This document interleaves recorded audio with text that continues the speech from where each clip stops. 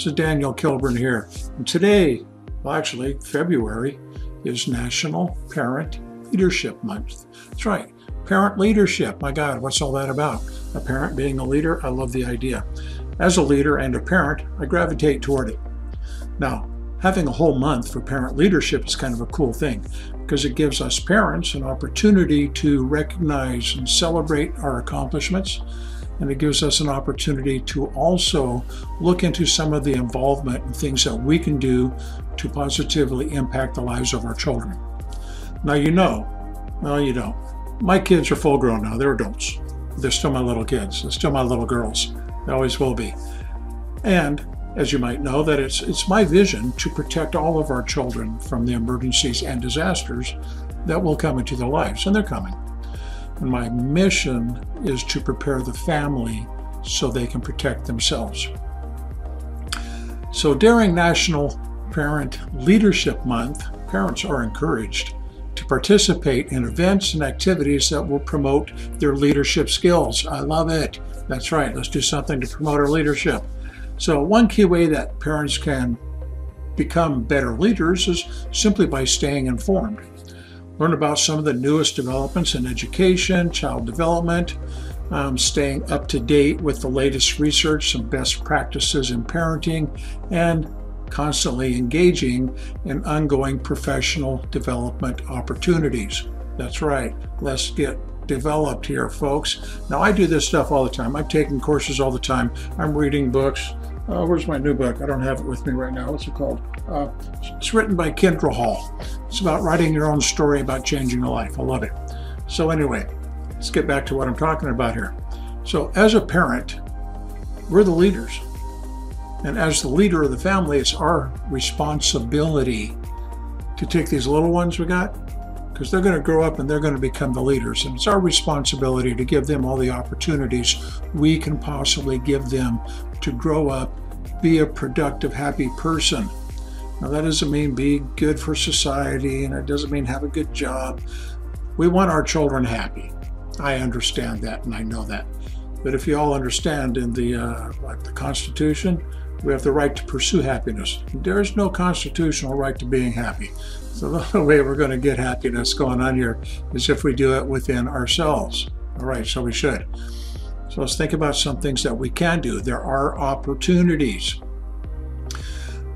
Now, within your community, if you're looking for some sort of assistance, there's a wealth of opportunities as far as parent groupings. You can, with Zoom now, you can go online and talk to people from all over the country.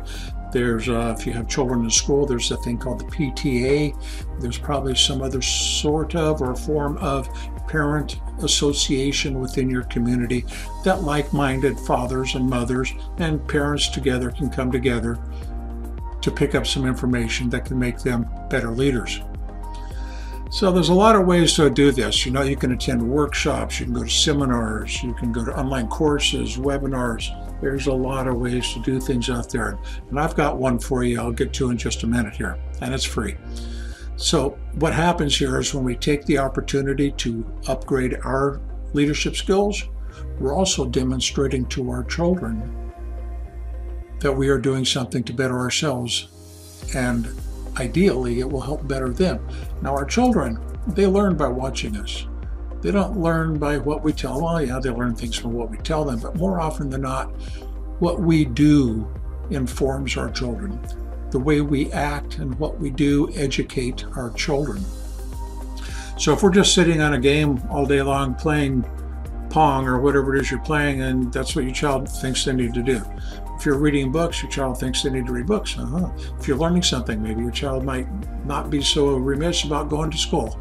Learning could be an educational and a fun thing. So, a couple things to keep in mind. If you're looking at trying to upgrade your skills, there's all sorts of assistance out there. There's places to find help. There's what you can go to. Well, let's put it this way. Whoever you go to, make sure they're going to be a help and not a hindrance.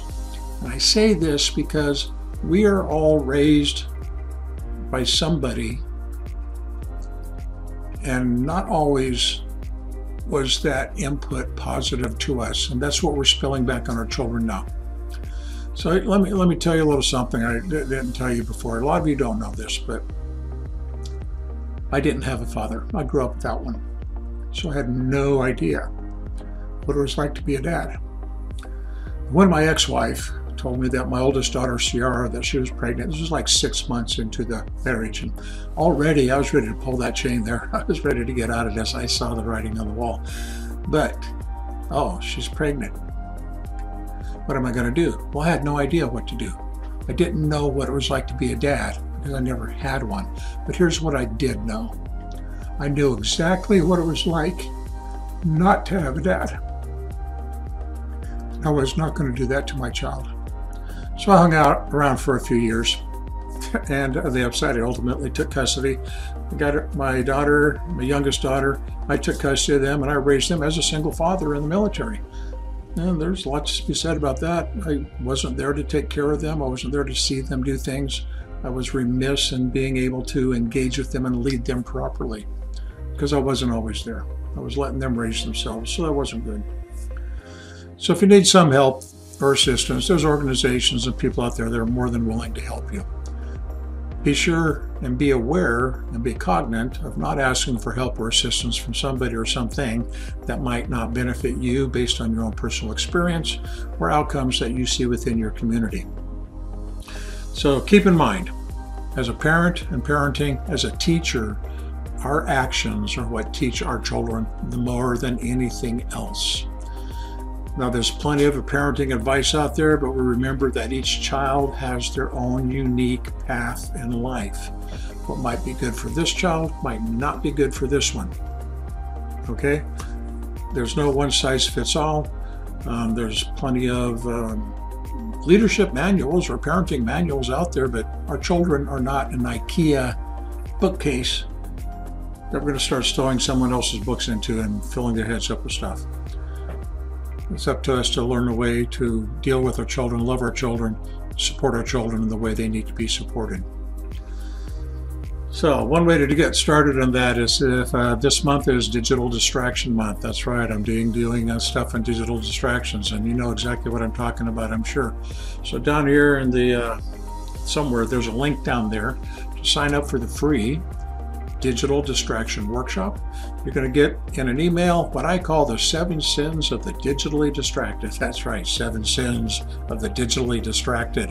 Download that book, read it, check it out. You're going to idealize some things that might be happening in your life. Look at a couple ways that they can be fixed and corrected. So until next time, this is Daniel. I want you to stay informed and stay safe. You all be good, and I'm out of here.